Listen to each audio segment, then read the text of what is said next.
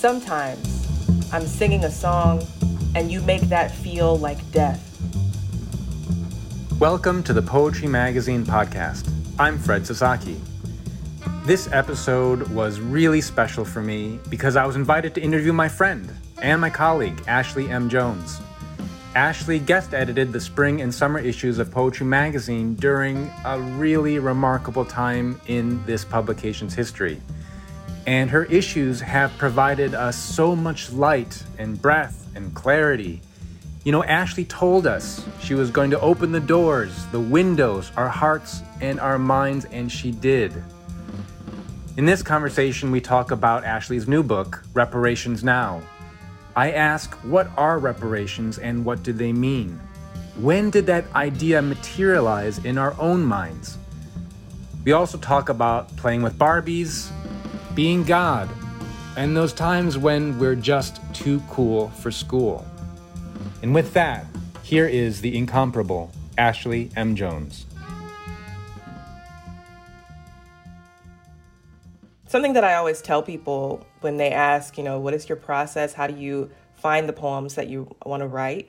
It really has everything to do with listening to the spirit, that's what I call it. But the spirit means so many things. It means those ancestors and recognizing the lineage. I don't know that I always knew that I was in that lineage. You look at some of these writers who you admire and you think, oh, that's them. I'm never going to be, like them. But as I got older and started finding my own voice in the voices of these other poets like Sonia Sanchez, Lucille Clifton, Gwendolyn Brooks, Kevin Young even, and so many others, that's when I started to realize that, okay, yes, I am walking in their footsteps. I'm descended from Sister Sonia. I'm descended from Miss Lucille. I'm descended from Phyllis Wheatley. All of these poets are speaking to me and through me, which maybe is a little woo-woo, but you already know how I am, so. No, I hear all that, and I hear all them. And what I also hear in this book is Too Slow, which I feel like is really brought to bear in these poems. So without further ado, will you read for us A Case for Reparations? Yes, I will. I should say, too, that this part of the poem is from a larger piece called Reparations Now, Reparations Tomorrow, Reparations Forever. A Case for Reparations. When, Governor, can we enjoy the full richness of the great American dream? My grandmother was a sharecropper. My grandfather beat his black wife and black children. My uncle was arrested for a crime he didn't commit. In America, even the shadows of black people are black enough to hide all innocence. Some nights, I dream of being killed like Emmett Till or Trayvon Martin or Sandra Bland, or insert black person's name here. Some nights, I insert my name there. Is that the American dream? Governor, president, mayor, boss man, woman with a cell phone or a police badge or a bank account and the skin tender enough to make murder legal. When will you be tired of the taste of black blood? Sometimes I'm singing a song and you make that feel like death. Sometimes I'm dancing a dance and you make that feel like shame. Sometimes I'm sitting on my porch just trying to eat a damn melon and you make that feel like I'm selling my black soul. My parents told me I could be anything, even God. That's the least I'm owed. To know I'm worth heaven, yes, but also worth a life on earth. My mother told us we were pretty enough to be dolls, pretty enough to be praised in the book of Barbie. That's the least I'm owed. A face, skin, hair so obviously, inherently, objectively beautiful. It's frozen in plastic and sold to kids all over America to hug and love and look at with the eyes of dreams. What? You think all I want is money? what you think money can ever repay what you stole? Give me land. Give me all the blood you ripped out of our backs, our veins. Give me every snapped neck and the noose you wove to hoist the body up. Give me the screams you silenced in so many dark and lustful rooms. Give me the songs you said were yours, but you know came out of our lips first. Give me back Martin Luther King Jr. and Malcolm X and Medgar Evers. Give me back the beauty of my hair, the swell of my hips, the big of my lips. Give me back the whole Atlantic Ocean. Give me a never-ending blue and a mule.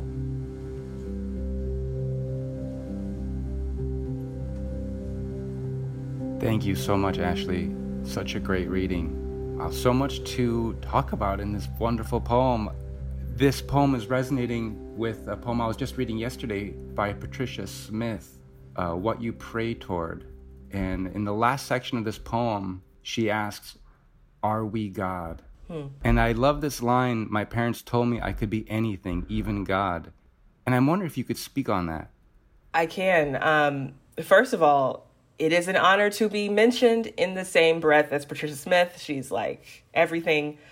She's everything, period. But yeah, that line, in my poem at least, goes back to the way that I was raised, which the older I get, the more I'm just so grateful for my parents and how they somehow saw what it took to raise Black people, Black children, to be proud of themselves. They always would say, we didn't know what we were doing, but somebody was telling them something. You know, they had Jesus on the main line or whatever, to tell them exactly how to raise us. And so when we were young, we were always told by our mom and our dad that we were beautiful, that Blackness was great. We only had Black dolls.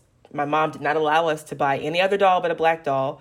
We were able to branch out into like the Latina doll, Teresa, and we got a Mulan doll, which was pushing it. I mean, she didn't want anything pale. She was like, you got to know that you are enough. And it wasn't because, like, some people I tell this story to, they're like, oh, so your mom is like racist. And I'm like, well, no. Well, first of all, maybe we are all a little bit racist. I think we should all admit that. The world would be a better place if we admitted a lot of things. But she wasn't racist necessarily. She just knew, having grown up in the 60s, 70s, when she did not have Black dolls available, her mom would bring home the white dolls that other white people would throw out or whatever. Let me rephrase that because I can hear my mom listening to it. I'm going to say it differently. She didn't have Black dolls. She only had white dolls that her mom would bring home. I mean, she didn't grow up with low self-esteem, but she knew when she had us that she didn't want us to feel like we had to aspire to whiteness in any way.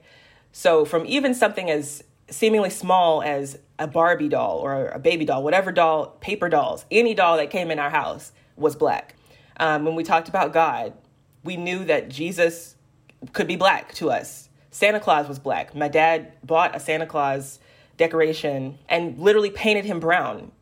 That's how deep it was in my household. And I didn't know how important that was until I became an adult. And I started teaching students and meeting just even adults who did not know that they were enough on their own. And it just means so much to a child to hear a parent say, your God is Black. God, the biggest thing we could ever think of, is Black like you. That's how good Blackness can be. And that's a part of reparations to me, just giving us back the idea that we can actually mean something to ourselves and to others. I love the answer you give to, what? You think all I want is money? How many times do we need to say that?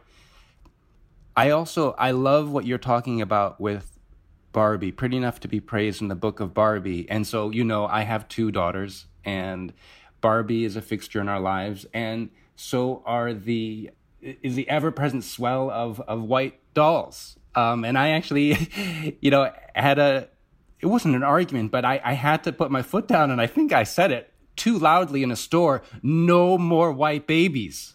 Like, I was like, no more. Like, I'm not buying another one. That's it. Yeah. And always trying to steer my children toward dolls that look like them or darker, and just like, cut it out. And of course, the children don't understand, exactly. They do, but they said, "What? You don't like white babies?" Loudly for everyone to hear. So it's not about that. Right. We love white babies. We love everybody.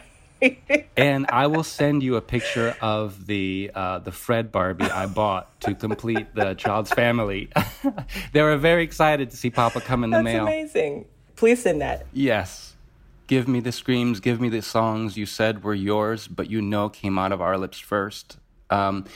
So can we talk about, when did you first sort of learn what reparations are? Like, when do you feel like you knew what reparations were? When did you learn about that? And I could tell you when I learned about my own family receiving reparations for their incarceration during the Second World War as Japanese Americans. But yeah, you go first. I think that maybe I first learned wrongly what they were, if that makes any sense. Like, you hear about, we deserve 40 acres and a mule from slavery. Like, that's kind of all you hear. You don't really learn about it, or I didn't learn about it in school or anything. And then as I got older, I would start to hear people in different circles talk about reparations. And recently there have been some political discussions about them.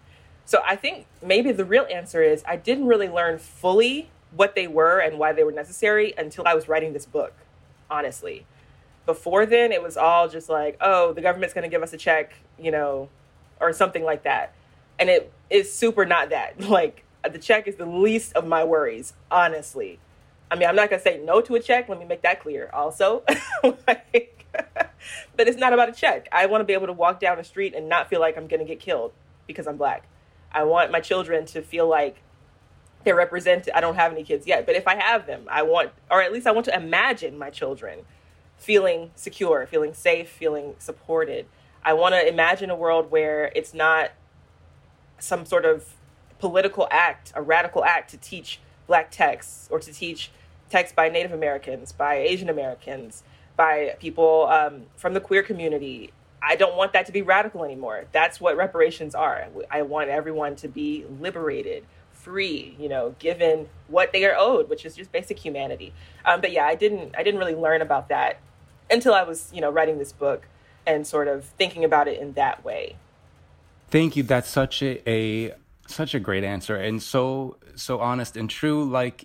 Because I feel like even reading this poem, you learn more about what reparations are, just even in that sort of ending, give me back the whole Atlantic Ocean, give me a never-ending blue. And the idea what you're talking about, not about a check, right? And that never-ending blue, like the American dream, which you referenced earlier in the poem. Yeah, and so I asked myself, when did I learn what reparations are? And when did I learn about my father's side of the family receiving reparations for being incarcerated in American concentration camps during the Second World War? Of course, the memory is very vague, but I remember being in my grandma Mona's. I remember the old Japanese man living in my basement who had been incarcerated, who was no relation, but, he sort of just kind of held on with the family during resettlement. And then he just became Jerry, who lived in the store during the week and in my grandma's house on the weekend. I remember something about money, maybe an apology, but it was more so about the money, and then a lot of the conflict and confusion within my family about what it is that happened. And so I feel like at that time, and even maybe now, at that time I had no concept what reparations are or what the damage was, what exactly was lost. Also, we have a certain obligation to speak to the youth and to work through these things, to reckon with it. And you're a teacher. You work with the youth. I would love you to tell us about your role as a teacher, and how do you grapple with those obligations, with those responsibilities, with those readings in those spaces while you're reckoning with reparations and white supremacy and saying all the things that need to be said to people who might not be ready to hear it? I mean, it's hard is the simple answer to that question. It's definitely difficult.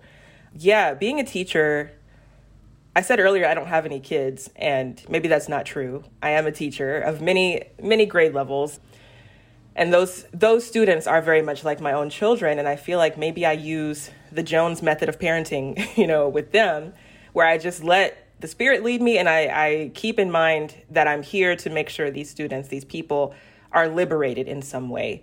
I feel like I can't let people leave my care, and in my care means in my classroom, in a reading, in a conversation, anywhere I am, in a poem that I've written.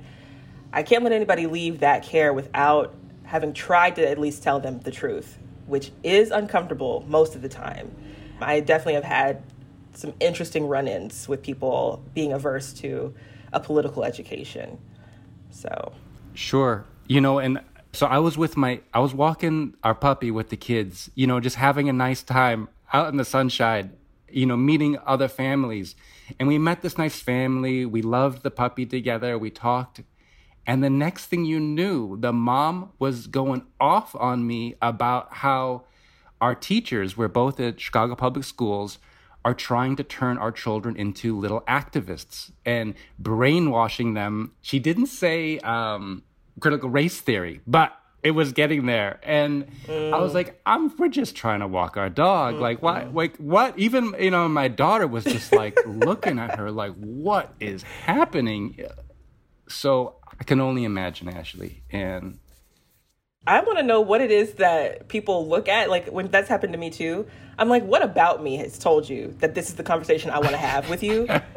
Is it on my face? Like, I'm not this person, but you have seen me as someone who is the one, as they say, like, I'm actually not the one. I'm not the one. That's right. So take us through this reading. And if you could read your poem, a poem in which I am too political to read at your school. Yeah, and then we could talk about it after, because I got some questions. Sure. I know you do, Fred. All right. Poem in which I am too political to read at your school. A rose, single, silent, and soft, opens. Red petals, tender, innocent, fragrant. What beauty! How holy! Peace, unbroken in the rose's solid stem. O ancient wonder, rose of unsullied joy, I sing to the majesty of your sun-loved face, your color so pure, petal fine as wing, leaf's thin veins, a natural puzzle of lace. Even your thorns are worthy of my praise. Their spikes but soldiers, keeping you from harm. A stab could set my fingers all ablaze, but still your grace would silence all alarm. Except the rose was black, and you killed it. Black, and you silenced it. Black, and you raped it. Black, and it could not vote. Black, and it got in the wrong garden, so you had to use pesticide. Had to poison its water and all the little black rose babies. Had to stop teaching it to read. It was black, so you pulled it up by the roots with a knife shaped just like America, just like the government, just like white Jesus, just like your mouth leaking, bless your heart. You severed its roots, and you chewed them whole, and you smiled as it withered, searching for home. I just love the setup, especially imagining you reading it at a school.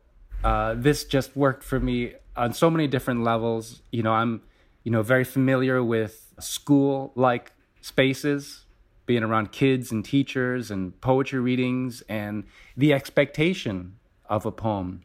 What people have come to hear, roses are red, violets are blue, and they sort of they sort of ease into the poem and begin nodding their heads and appreciating life and beauty and all of the flowering things around them.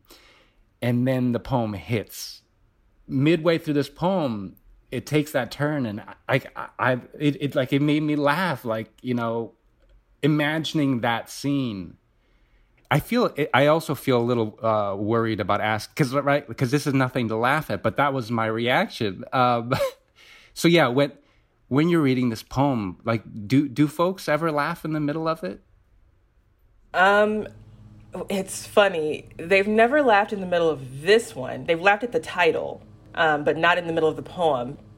The laugh that you're talking about, I think, is not one of amusement per se, or of this sort of aloof, out of tune, feeling that some people have because they don't get it. The laugh you're talking about, I think, is a knowing laugh of, okay, it's time to talk about this thing that I've wanted to talk about for so long. But there is that other laugh where people really don't understand what's happening, or they somehow find amusement in other people's pain. And it reminds me of a recording of Lucille Clifton reading Cutting Greens, where people start to laugh just at the mention of the title, at the mention of greens. And it's not funny. The poem is not funny. And that's an experience I think a lot of us have, at least as Black poets, maybe others experience it too, where we are just trying to say, here I am, here's what's happening. And it's met with ha ha ha, which maybe represents the history of this country. This is a poem called Cutting Greens. I've read it before, and I'm pleased to see that what happened that time didn't happen this time. When I read it before, I said cutting greens, and people laughed. To which I said, cutting greens aren't funny, greens are good. Anyhow, cutting greens. Curling them around, I hold their bodies in obscene embrace, thinking of everything but kinship. Collards and kale strain against each strange other, away from my kiss-making hand and the iron bed pot. The pot is black, the cutting board is black, my hand, and just for a minute, the greens roll black under the knife, and the kitchen twists dark on its spine, and I taste in my natural appetite the bond of live things everywhere. I think the reason that I constructed the poem in that way, to go from a traditional sonnet with lines, like traditional lineated sonnet, to this like prose block in the middle, is to do that thing, to like let people get lulled into, oh yeah, we love roses, nature, this is safe. And then you're hit, like you said, it is meant to hit you into this block of prose where you can't really escape. But yeah, people usually laugh when I say the title, because they're like, oh, ha, ha, ha, that's so funny. But then they hear the story behind it, and then they hear the poem, and they're like, oh, no. And the story behind it, maybe I should say, is that I was invited to do this like author day at a local school. It was a Catholic school, which maybe matters to this story, a Catholic private school. And the lady who invited me was all cool until I sent her a link to my website. I was like, oh, well, here's some information about me. And she came back like maybe an hour later and she said, I think you're not going to be a good fit, because of subject matter. And I was like, first of all, girl, I'm a teacher. Like, how do you think I don't know how to choose poems for kids? First of all, like, you're questioning my professionalism, for one. For two, what content exactly are we shielding our children from? That's where the previous conversation comes into play about when do we teach kids about these things? When do they learn? A lot of people, I think, would rather they never learn about politics, about people being murdered. I always tell people I was 5 when I first experienced racism, and I think even younger than that, when I first learned what racism was. If I can experience that, and some people are even younger than 5, if I can experience that as a Black child, every other child has the capacity to learn about it. Learning about it is not the same as experiencing it. And these people who are going to all these school board meetings saying we can't teach critical race theory, blah, blah, blah, they're not understanding that there are children already traumatized at a young age. I enter a room and there's trauma there waiting for me, no matter how old I am. And the same is true as an adult now. Like, people, once they learn what I write about, like in this case with this poem, that was a traumatic experience for me. I've never been disinvited to anything because in my world, everybody knows that I care so much about everybody. I care about children. I care about poetry, and that I'm always going to do my best job. And for this person to decide based on either the fact that I was Black, I don't think she knew who I was. She looked at the website and you could see my face, and read some of my poems. And she, I guess, was scared that I was going to talk about race, perhaps. She didn't even ask me. She just made an assumption, just like this woman who came up on you and your dog. She made an assumption that was harmful. So no, to answer your question, nobody has laughed at the poem. And it has happened to friends of mine before. Like, they'll read a poem that's like not funny. It's about race or whatever. And there's people in the audience giggling. But that goes back, not to be this person, but it really goes back to reparations too. I should be able to read a poem about my experience and you not take it personally. There's a limit to me too, to people coming up after a reading and just being so like, oh my gosh, I'm so broken down by this, blah, blah, blah. I'm like, yeah, I'm glad that you're broken down because, you're experiencing emotion. But can you also consider what I felt to have to write that poem? It's not about you and your tears right now. I'm trying to tell you a truth, and then you can go home to your own space and do all of that work yourself. I'm not here to do that work for you.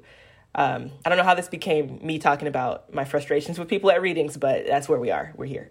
So I'm so glad that you're saying that. And, I felt reading your poems, like the toll of these poems, you're grappling with so many so much atrocity, and telling that story and telling the detail. I was thinking about, of course, how difficult it is to read, but how you have embodied that and the toll that takes on you as a poet, as a person, reliving that, embodying it. And just that is so outrageous that that person disinvited you in that way. And it reminds me of, things that we experience at Poetry Foundation. We've made recommendations, for example, to include a We Real Cool, Gwendolyn Brooks's, great poem in curriculum for children, and it being rejected, for being too dark or... We Real Cool? Yes. It is, but like... Come on. And this was just in the last couple years, so like when do we stop? When do we listen? Now! !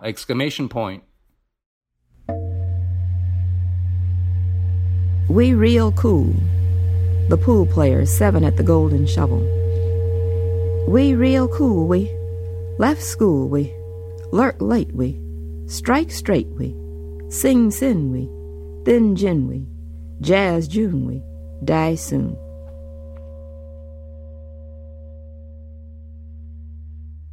I think people who are so concerned with not teaching children about race, I wish they would just like maybe do more in their regular lives to stop racism.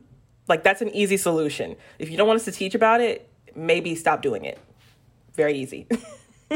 Oh, wow. Thank you for that, Ashley. But yes. I love listening to you and learning from you. I was hoping that you could take us through summer vacation in the subjunctive and begin as teacher Ashley in explaining to us, what is the subjunctive mood? Oh, Lord. Well, let me start. I am not a grammar teacher. Grammar teachers of the world, please, be patient with me as I give this answer, because it's not my ministry, as they say. I'm just a creative writing teacher. But the subjunctive tense is like a conditional, I believe, tense where you say things like, if I were, if I would, if I did. It's based in this if moment. So these things have not yet happened. You're sort of imagining that they happened, or it's conditional, like I said. So if is the base. And I have to give credit to the poet Carl Phillips and the poet Monica Sook, because that's where this poem came from. Monica was at the Kenyan Writers Workshop working with Carl Phillips. Monica's a good friend of mine, and she was texting me about all the exercises that she was doing. And she told me about this one where Carl Phillips asked the students to write a poem totally in the subjunctive tense. I did not go to the Kenyan Writers Workshop, but I got my little free exercise. I wrote this poem in the subjunctive tense, and it was attractive to me, this tense, because it sort of seemed like magic, like I could erase something from my future or my past by just saying if I were, if I did this. Now, in reality, and in this poem specifically, something really did happen. I really did have this horrible time with this horrible man. So that's where this poem comes from, which is happy, I think, in a way, to my earlier point, because it is, I think, giving power back to me or to whoever reads it to let them know that you actually can erase things as if by magic. They did happen. You don't have to forget that they happened, but you can sort of imagine a different past or future for yourself, just using language. Ashley, that was so brilliant. I'm so glad I asked and so excited to hear you read it. And so when I, had to look up myself, the subjunctive mood, and was so captivated by thinking about this mood, this unreality or the wish, the emotion, the possibility are the words that were used to describe this mood. And I was really feeling that, and also feeling not that this is a light poem, but there's a lightness to it, or I felt like a remove in comparison to the other poems. And I really loved that floating feeling. So yeah, without further ado, if you would bless us with this poem. Yes, I love the word bless. Poems are blessings. Summer vacation in the subjunctive. If I were a woman. If I were a wanted woman. If I were a woman with soft fingers. If I were on a beach with a man. If he was a man. If a man can be a man before he acts like a man. If I were on a beach with that man and he held my hand. If I liked my hand being held, even if it was held at the wrong angle. If my wrist was ringing in pain, but I kept it there. If my heart were held wrong, like my hand. If I kept it there. If I was kept. If I was kept in pain. If I were pain. If I were a woman. If I were a woman before I was a woman. If I were a woman who knew her body like a woman knows her body. If a woman knew. If I knew. If I were on a beach with that man, if this time that man dissolved into sand. If the sand became hot under my feet, but my feet were gold. If a woman were made of sun. If I were made of sun. If I burned the world around me until it shone beautiful and brown. If this burning was called healing. If the healing made light.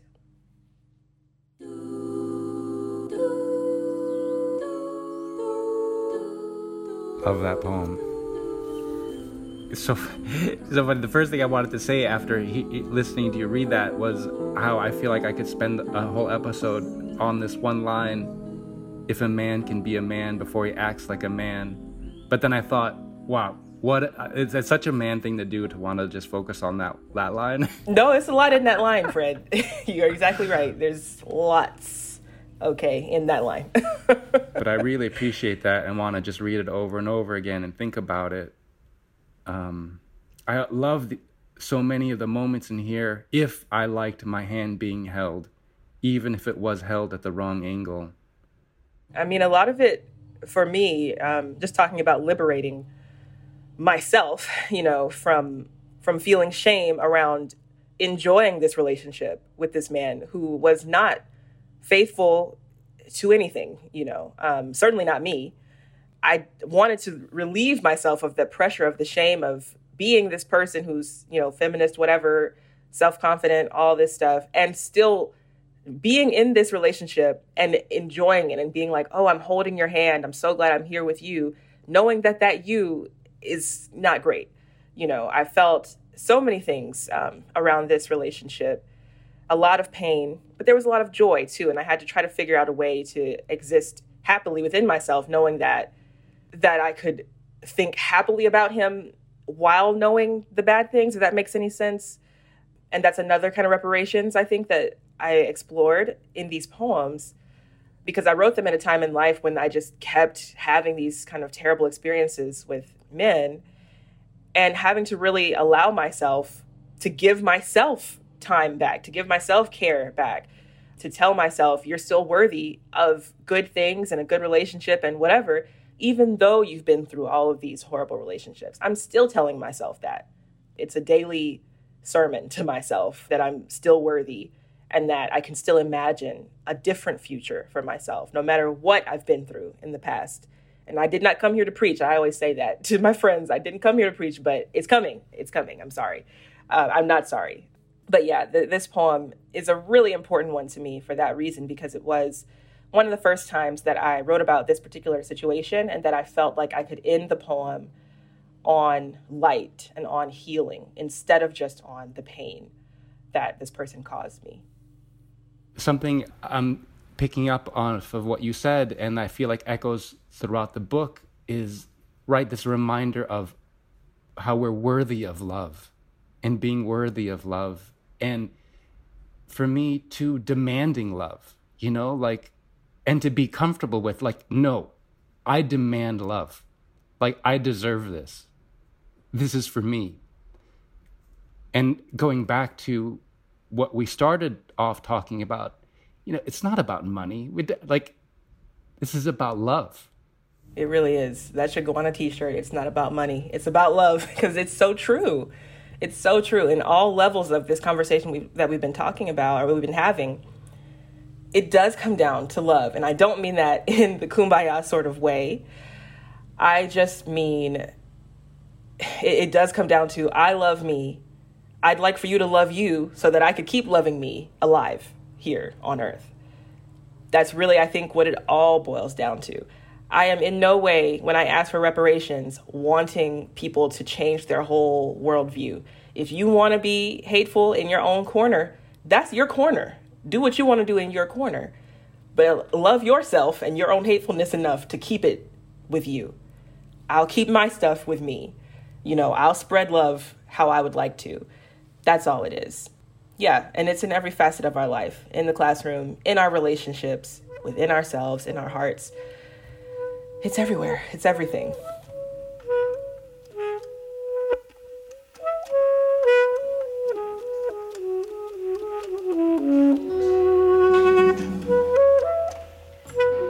Ashley M. Jones is the author of 3 poetry collections. Her newest book, Reparations Now, will be out this September. Jones lives in Birmingham, Alabama, where she is the founding director of the Magic City Poetry Festival. She also expertly guest-edited the last 3 issues of Poetry Magazine. If you're enjoying the Poetry Magazine podcast, let us know. Please rate and review us on Apple Podcasts. And if you're not yet a subscriber to the magazine, there's a special rate for podcast listeners. For a limited time, you can get a full year of the magazine for $20. That's 11 book-length issues for just $20. Visit poetrymagazine.org/podcast offer to subscribe. That's poetrymagazine.org/podcast offer. This show is produced by Rachel James. The music in this episode came from Reservoir, John McCowan, Rob Mazurek, and Irreversible Entanglements. Okay, that's it. Until next time, be well, stay safe, and thanks as always for listening.